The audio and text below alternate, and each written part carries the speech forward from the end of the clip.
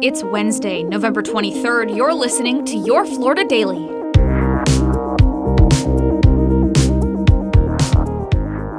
I'm Katrina Scales. The state is announcing a $250,000 fine for the operator of the Orlando Free Fall ride. An investigation into the death of 14-year-old Tyrese Sampson revealed his fall from the ride was caused by changes made to the seat's sensors. Agriculture Commissioner Nikki Fried heads the department in charge of the investigation. He was sitting in one of two seats where the proximity sensor was manually repositioned to allow a larger restraint opening than the ride's other seats.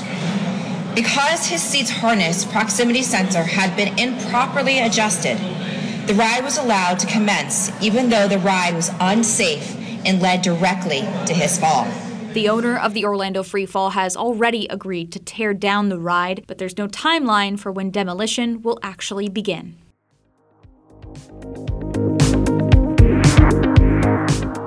An appeals court is siding with the University of Florida over a potential class action lawsuit brought on by a grad student.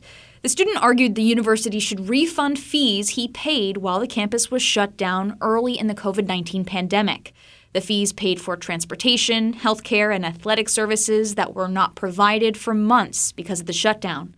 In the 2-1 decision, the judge ruled UF was shielded by sovereign immunity, which generally protects government agencies from liability for breaching contracts. The issue, however, may not stop here. Other colleges and universities are facing similar lawsuits, one of which against the University of South Florida is pending in the state Supreme Court.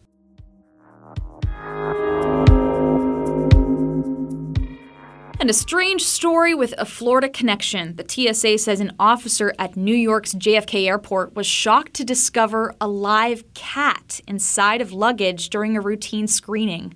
A spokesperson says the orange cat was first spotted on an X-ray machine. The traveler who owned the checked bag was headed to Melbourne International Airport and said the cat actually belonged to someone else in his house.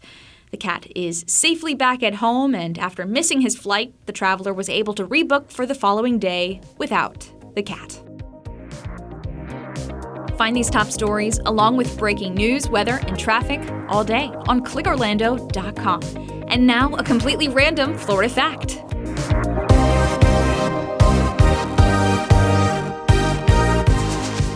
The Florida Reef is the only living coral barrier reef in the continental United States and the third largest coral barrier reef system in the entire world. The reefs are 5,000 to 7,000 years old, developing since sea levels rose during the last ice age. Your Florida Daily is produced by News 6 WKMG in Orlando. I'm Katrina Scales. Subscribe for new episodes wherever you like to listen.